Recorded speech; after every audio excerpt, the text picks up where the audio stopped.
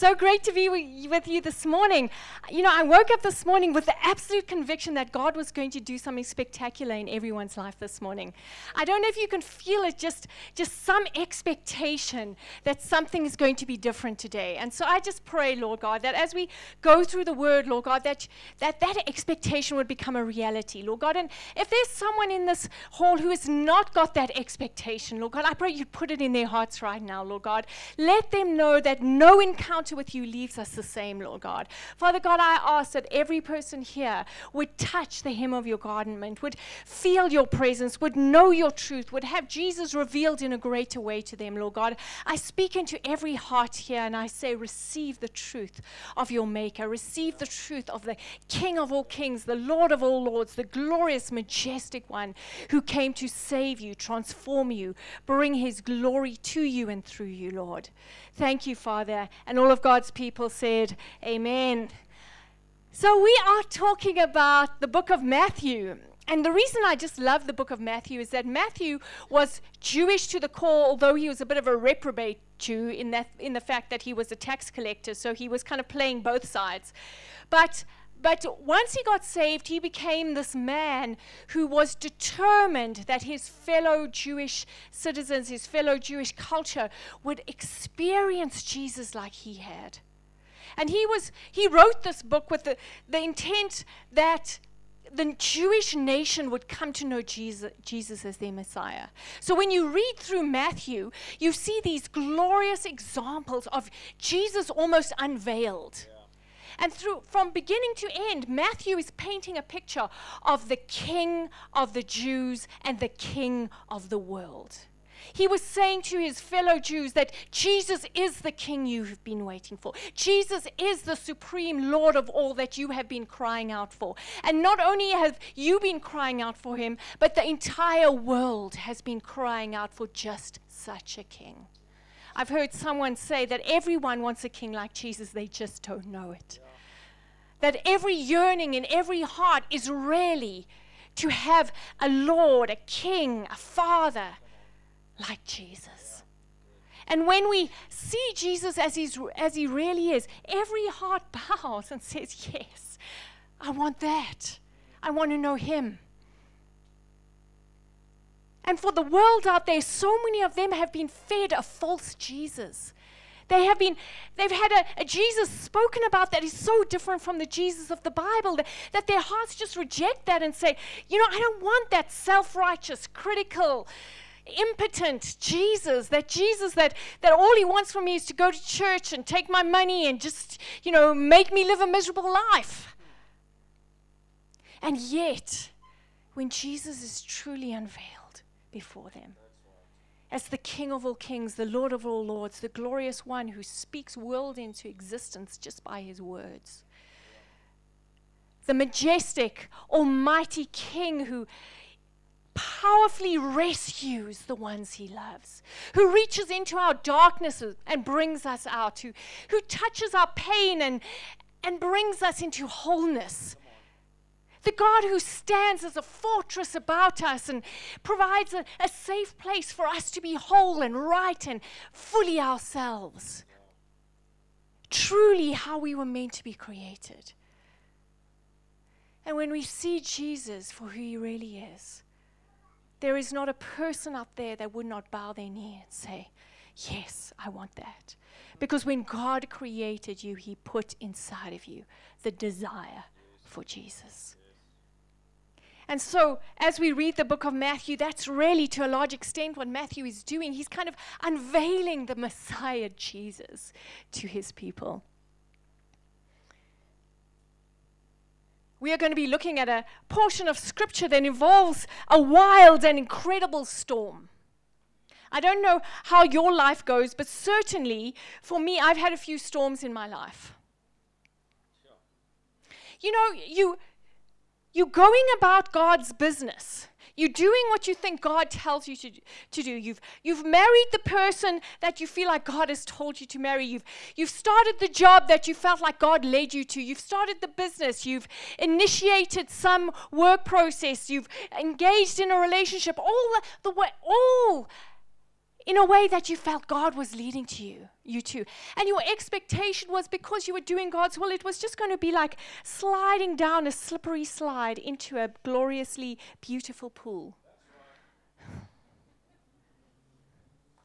With one of those drinks in the pineapple shells with the umbrellas. It just got this picture of, everything was going to be great because, I've just followed Jesus. And then, oh my word, that person you married who was lovely and fantastic the day before the marriage suddenly turns out to be a real person. They have desires and likes all of their own that are different from yours, and suddenly you find this marriage thing is more work than you thought.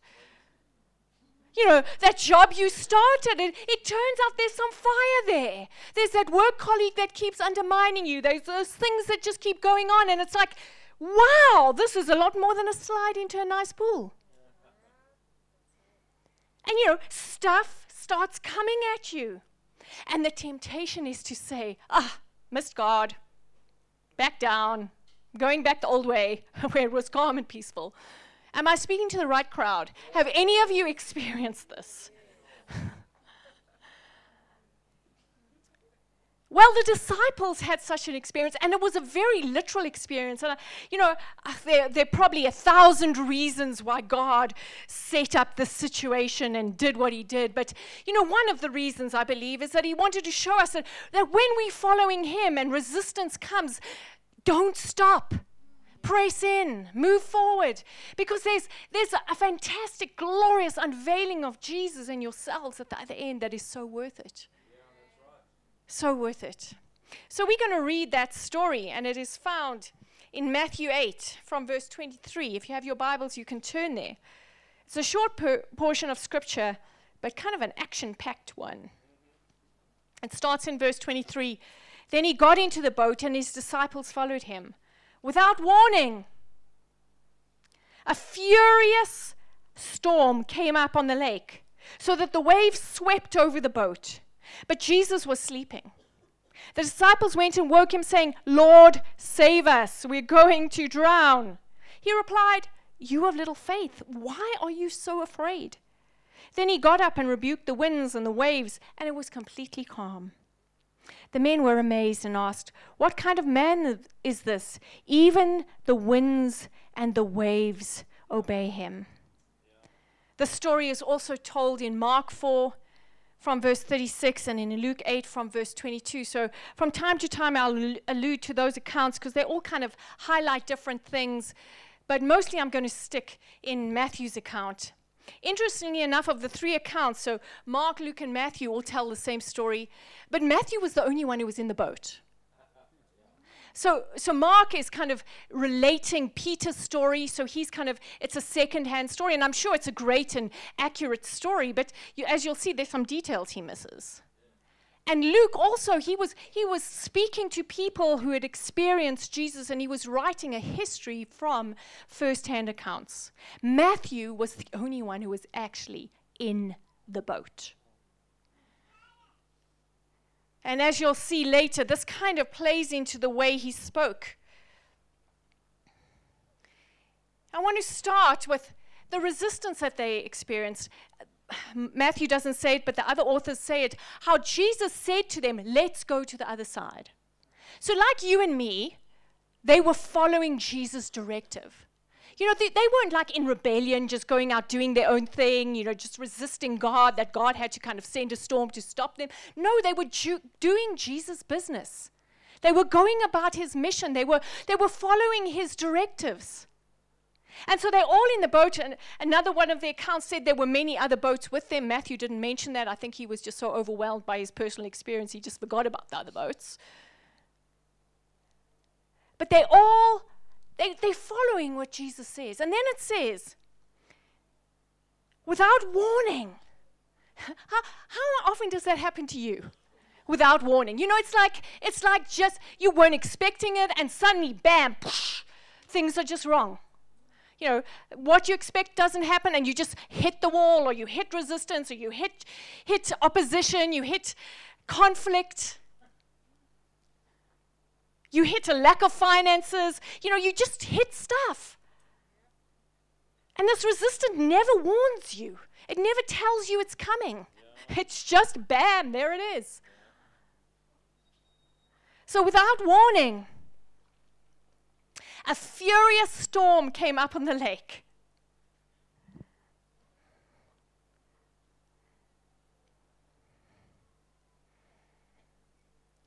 So that the waves swept over the boat, but Jesus was sleeping. You know what I'm very interested by?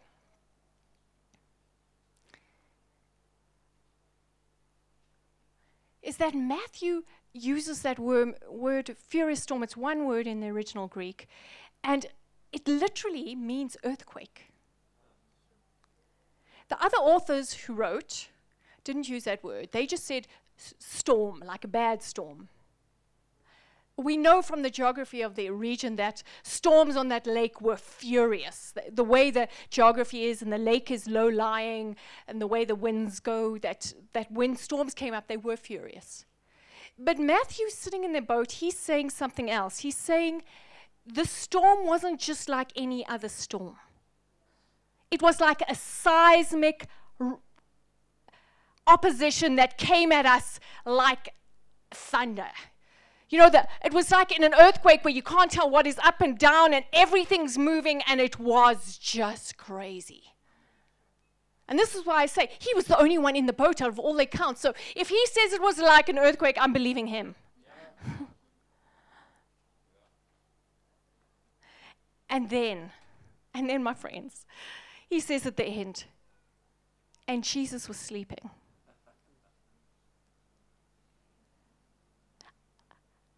Have you ever had that? Without warning, your life is just turned upside down. Someone betrays you, stock market falls, something bad happens. It's just like the rug is removed from underneath you. Everything's spinning, falling, crazy. And then Jesus is sleeping. You know, it feels like to some degree you're crying out to him, you asking him for direction, and it just seems like you're not hearing anything. And I just thought of this thing that has happened to me from time to time. You know, I hear about the prophet coming through the church. And I'm like, I'm going to be there. I'm wearing bright clothes. You know what I'm talking about? Because the prophet is going to call out people and he's going to prophesy over people. And if I'm wearing a bright, luminous yellow shirt, he's going to notice me and I'm going to get a prophetic word. So, you know, I'm here, the prophet's coming through town and he's going to prophesy over me. And lo and behold, I go to the service and he notices me because who can't in that shirt I'm wearing? And he prophesies over me. And he prophesies how my neighbor's dog is about to have puppies. And, you know, sooner or later, in 50 years, I'm going to have children and they're going to be lovely children. And he does this long and involved prophecy about everything except the seismic earthquake I'm in right now. Have you ever had that occurrence? And, you know, I sit there and I'm like, God, are you real? Do you hear me? Are you sleeping? Have any of you had such an experience? Maybe you didn't have the prophet experience, but you know, it's like you're wanting to hear something from Jesus and it's just not coming.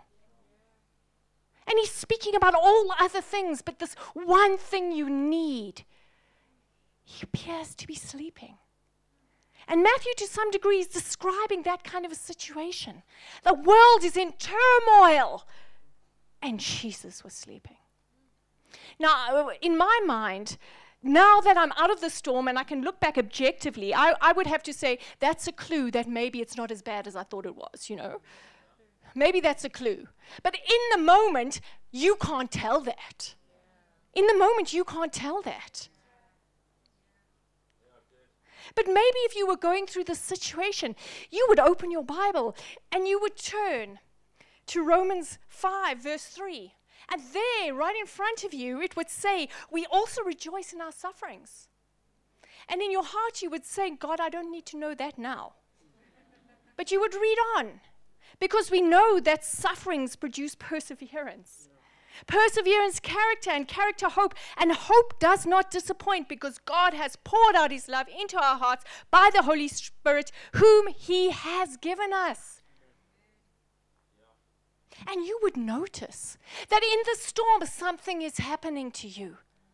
You would notice that some of the things you held on to before just suddenly aren't giving you the comfort they used to. Some of the things that you were relying on before suddenly aren't doing their job. You know, I can imagine the disciples in this boat. Look, the geographers tell us that waves on that lake get up to 12 feet, which is 4 meters. And certainly those were small boats. They would have been overwhelming the boat. They would be in danger of sinking. And I can promise you, those disciples weren't sitting there, what should we do? You know, they were doing everything they knew to do. I promise you that. They had buckets, they were bailing, they were rowing, they were blowing. I mean, I don't know, whatever they could think of, they were doing it. They were shouting at each other. They were, you know, I can guarantee you everything they knew to do, they were doing. Because we've all been in storms and we know how it is. We tried this, we tried that, and we discover over time that some of the things we relied on just don't work the way they used to. And I think one of the primary things that storms are meant to teach us, first of all, is that resistance is not a sign of God's displeasure. I think that's a very important thing because we are very tempted to think of this. Later on, the disciples, not in this account, but in the other accounts, would say things like, Lord, don't you care that we are going to drown? So in other words, there was this way of, there's a possibility that the storm can give you a negative outlook toward God. But I want to tell you that storms are not necessarily an indication of God's displeasure. But that resistance forces us into the arms of Jesus. Because after they had tried everything, they had pulled these ropes, they had lifted this, they had bailed that water, they had thrown this oar out. I don't know whatever they could think to do, lighten the load. I'm pretty sure Peter was thinking of throwing John overboard. It was just, they had tried all they knew to do. They turn to Jesus. And you say to me, gosh, I turn to Jesus so much in these storms of my life. But I want to propose this to you, that it's only when we let go of all the other options and turn to Jesus as the only Savior, as the only one who can really make a difference. I feel like that change in the way we see him, not as like another option, as another way of doing it, as kind of like a last resort. When we turn away from him in that respect and we turn to him as the only way. There's a different thing, because now you're not saying, Jesus, make it fine for me. Jesus, make me rich. Jesus, get me the perfect spouse. Jesus, whatever. Now you're saying, Jesus, what must we do? Yeah. Jesus, what's your way forward? Jesus, I need you. And now you're much more likely to hear his voice, which has probably been speaking to you all along, about looking at him in a different way, about looking at circumstances in a different way, which is exactly what happened to the disciples. Resistance forces us to find Jesus. And as we looked at that scripture in Romans about how suffering creates perseverance, and perseverance, character, and character, hope, is that resistance trains us for greatness. For years I went to gym and I did dumbbell curls with 0.5 kilograms. So yes, some of you are getting it. 0.5 kilograms is very, very little.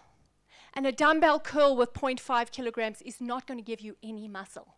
Just want to tell you that. If you're doing dumbbell curls with 0.5 kilograms, enjoy.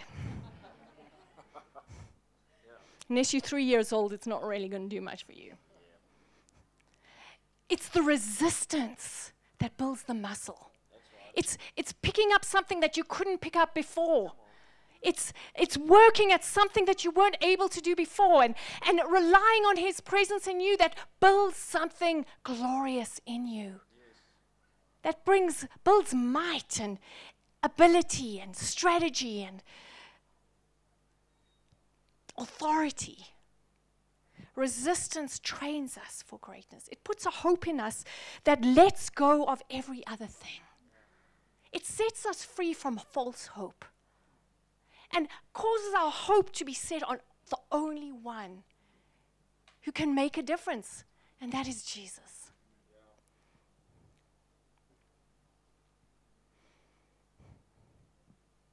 So they do call out to Jesus, and Jesus, being Jesus, the glorious one, responds. And He responds like this. He replied, "You of little faith, why are you so afraid?" I bet they were saying, "Did you see that wave?" It's like, what are you talking about? Then He got up and rebuked the winds and the waves, and it was completely calm.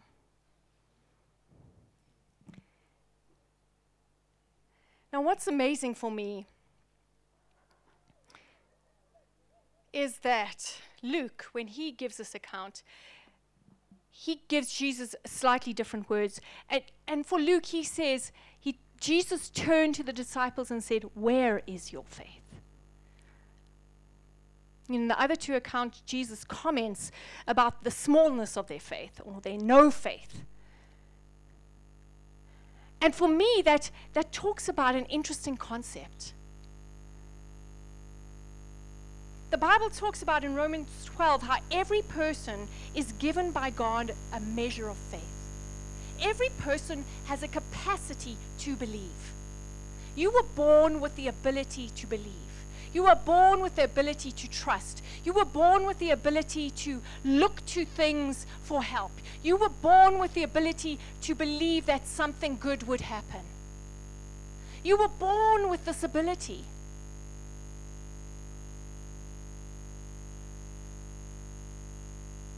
And when Jesus was rebuking them for their no faith, at the same time, the disciples were equating it as their faith in the wrong direction. So sometimes, we think about our faith is too small. I want to propose this to you. It's not so much that your faith is too small, it's that your faith is in the wrong direction.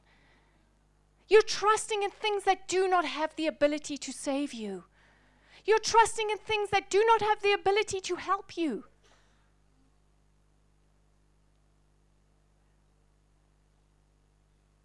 Your boss, he may think he holds in his hands the ability to promote or demote you. And that may lead you to spend a lot of time trying to make him think you're great and fantastic. And that of itself is not a very bad thing, but I want to propose to you that he doesn't hold that key. I want to propose to you that there's a God in heaven who is the God of your boss. And I want to propose to you that God can move his heart any way he wishes. And I want to propose to you that the one you need to be looking to for your promotion is not your boss, but Jesus. And what that looks like is that when you do your work, you're not doing it for your boss, you're doing it for Jesus, and you're presenting work that would glorify him, that would make him look good, that would answer the problems of this world, that you're working for a bigger cause than just your job. You're working for the glory of God on earth. And I want to propose to you there is no boss on earth that wouldn't see that and say, I want that. And Jesus, looking into all of our hearts, is saying, where is your faith? Where is your faith? We're going to have an election next year, and we might have a totally different government. And I want to say, no matter who's in government, they don't have the power to save South Africa. There is only one who does. And as we go about living our lives in South Africa, can we do it for the glory of God? And I want to propose, no matter who's in power in that circumstance, God will lift up South Africa.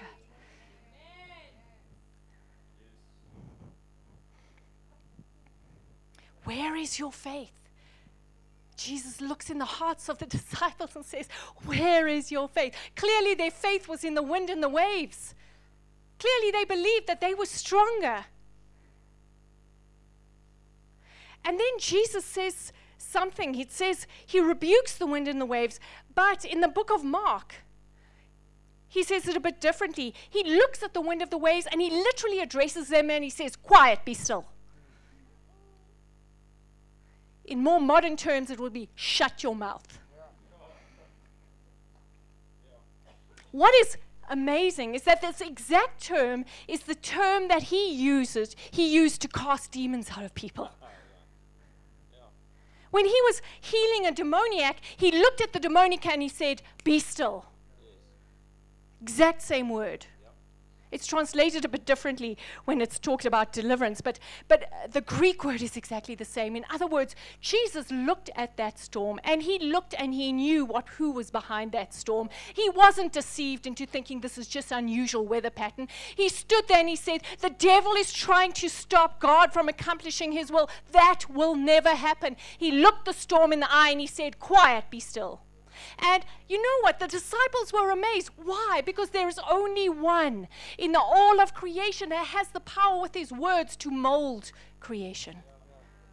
And that is God himself. The God that spoke into existence the world with words, who, of course, he can speak to the winds and waves and tell them where they must go.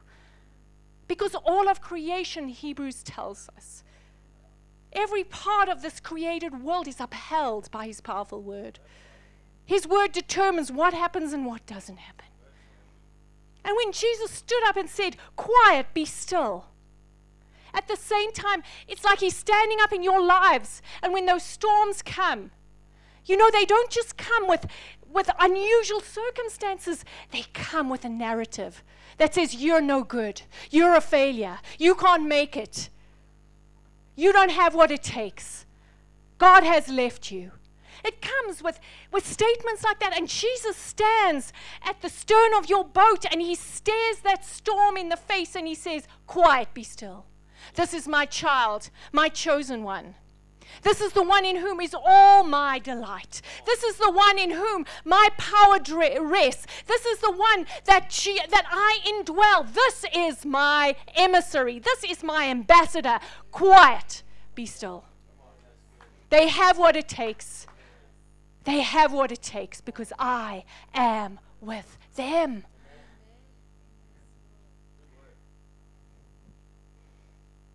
Yeah, it's a good word because it turns out it's not about us. It turns out it's about a God who is unstoppable, who lives in us, for whom nothing is impossible. It's about a God who holds the creation in his hand and molds it and makes it any way he wishes. It's about a God who would stop at nothing to find you, and it's a God who will stand at the stern of your boat and declare to the storms, the winds and the waves, quiet, be still. Shut your mouth.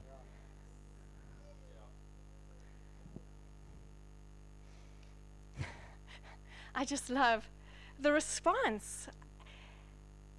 Then, the revelation that comes to the disciples in this whole moment. I mean, Jesus has stood up and he's just told a seismic earthquake type storm to be quiet. And the Bible says instantly, there was calm.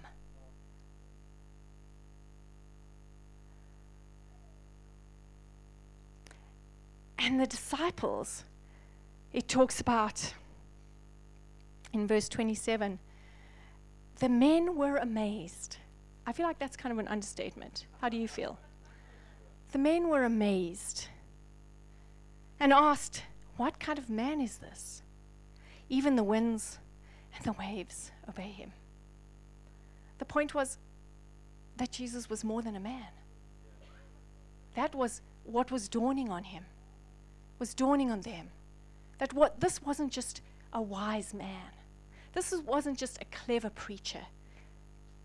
That this was God himself in human form, standing in their boat. And it says they were amazed. What is wild for me is that both Mark and Luke say it a bit differently. They say they were afraid and amazed. Mark says it, they were terrified.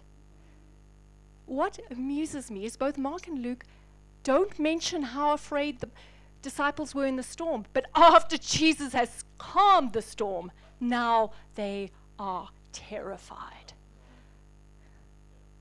Why? Because the demonstration of a raw power that they saw coming from Jesus was greater than the raw power they saw in that storm. They were standing and looking at a man that carried something that was beyond human experience. They were looking at a man who rode down storms. As I labeled the sermon Storm Rider, they were looking at the storm rider of all storm riders. They were looking at the creator of the universe. And the power and the majesty and the glory that he carried at that moment was so much greater than any display of power they had seen in creation. And all they could say is, oh my word. I don't want to get on the wrong side of him. Oh my word. Are my words right? Are my actions right? Because what I saw there, I don't want to ever be on the wrong side of that.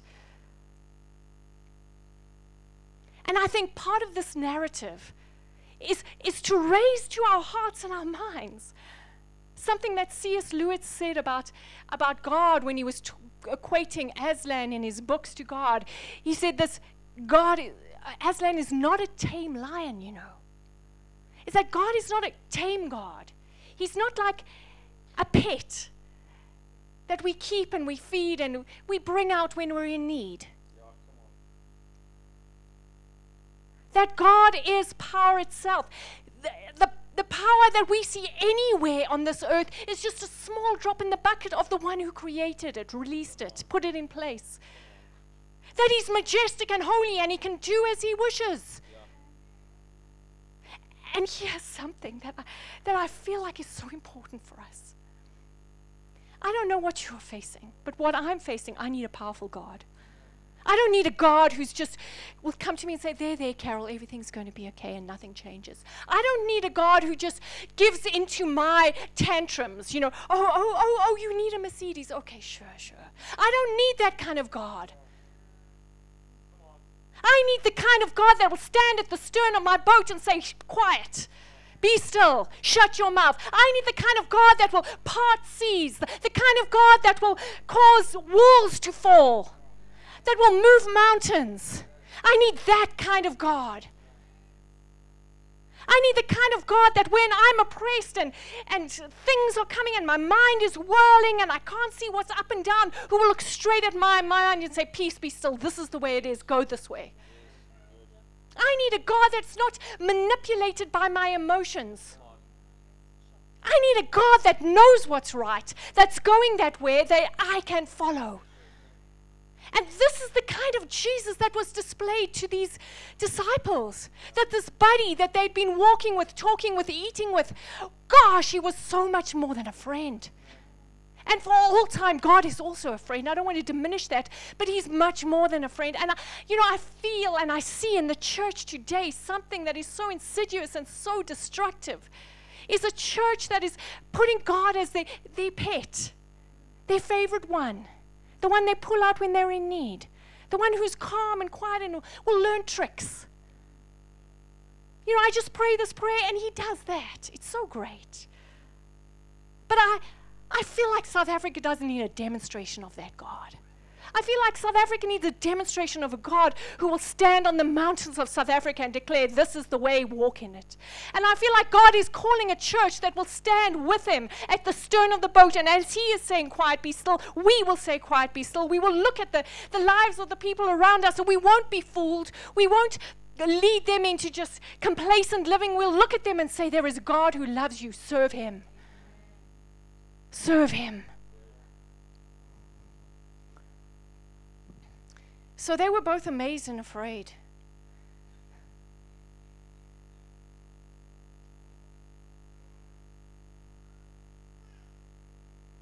Two quotes that I love. One's by a famous theologian called Oswald Chambers, and it says this: the remarkable thing about God is that when you fear God, you fear nothing else. Whereas if you do not fear God, you fear everything. And I think that's what happened for these disciples. Their fear or their faith, because fear is just another word for faith. It's where you put your trust. And fear is putting your trust in negative things. And what happened for these disciples is they took their faith off the storm and they put it on Jesus. Someone who might be closer to home, the Christian rapper Lecrae said it a little bit differently. He said this: we fear circumstances so much because we fear God so little. And the glorious deliverance from fear happens when we see a powerful God. And when we align our lives with Him as opposed to asking Him to align His life with us.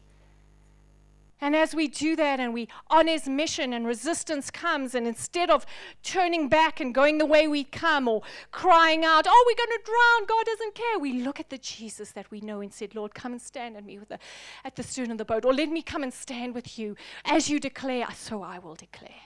As you do, so I will do. And we will go forward and we will do what you have asked us to do.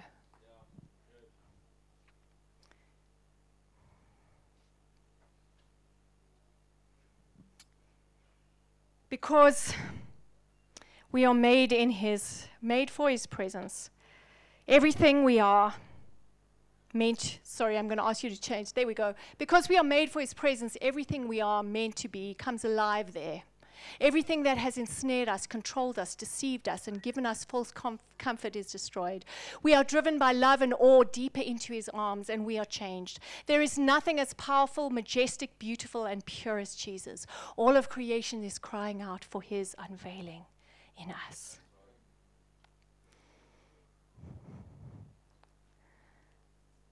You know, over the years,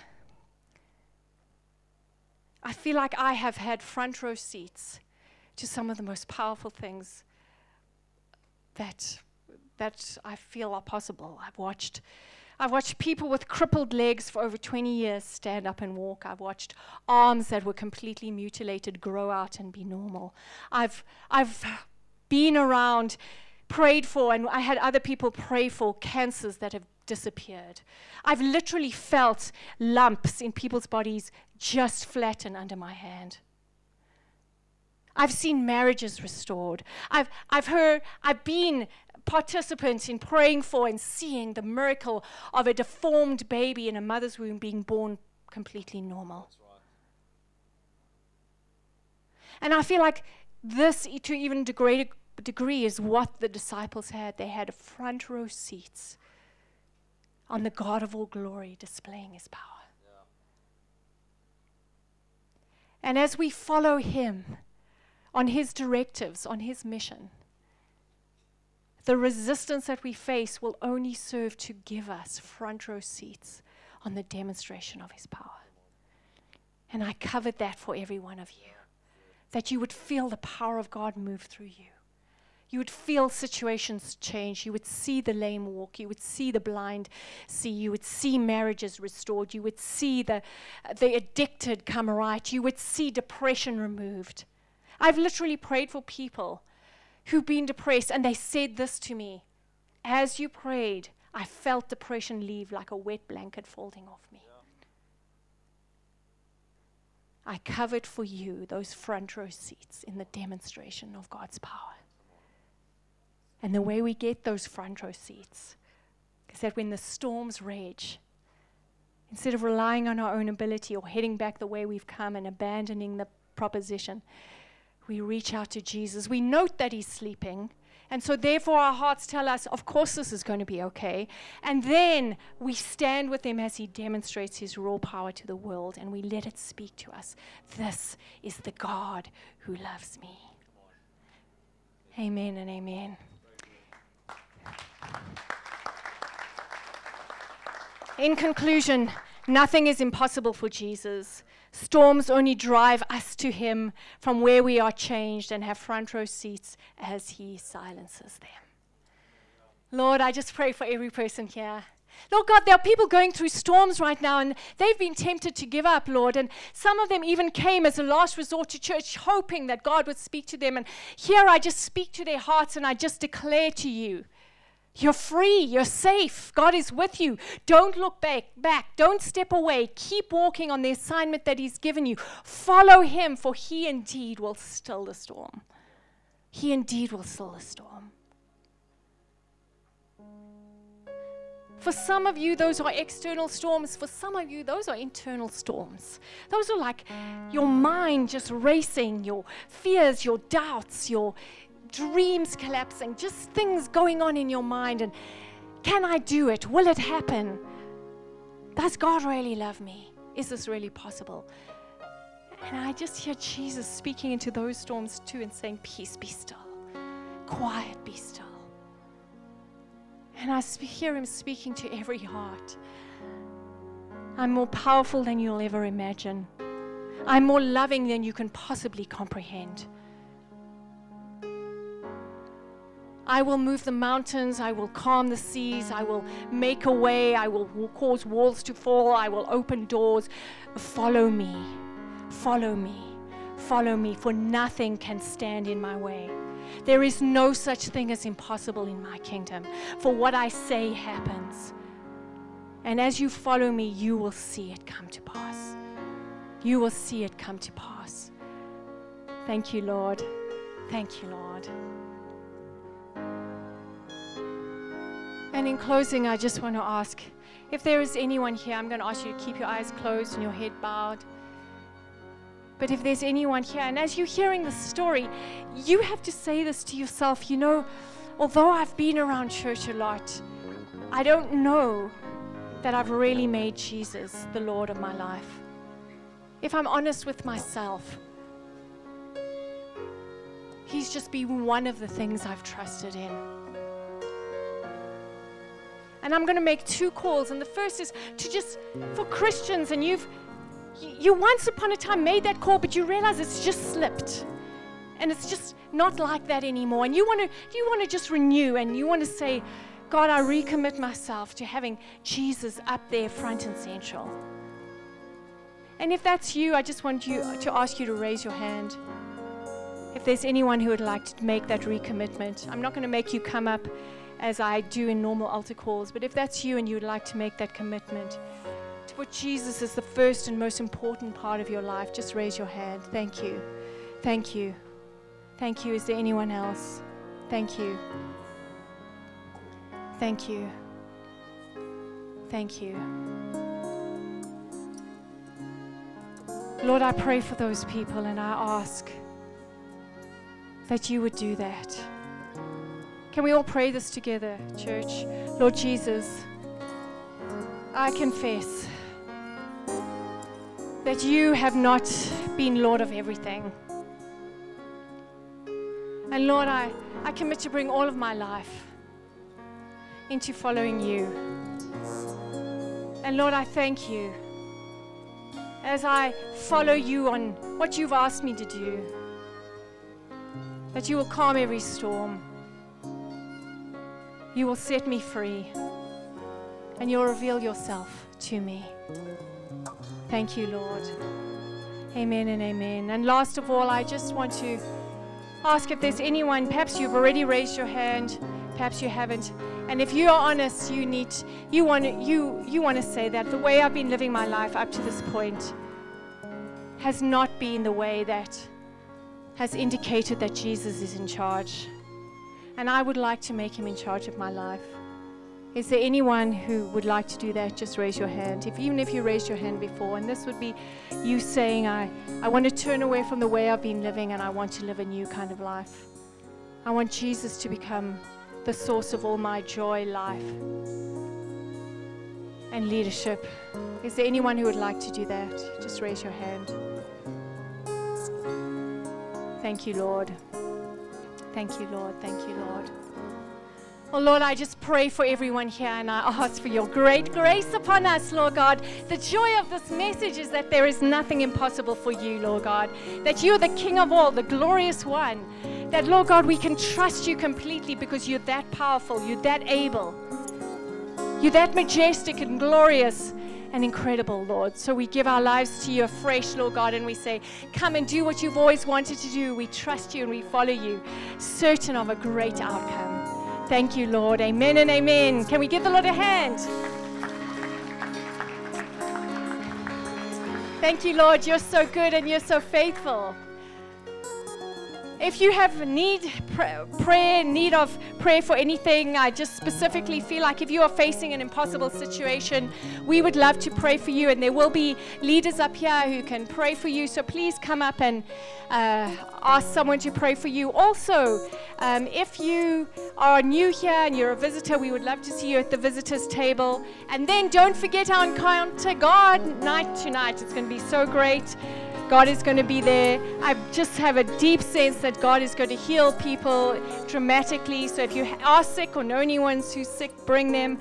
Otherwise, have a really glorious Sunday. God is with you. Amen. Amen and amen.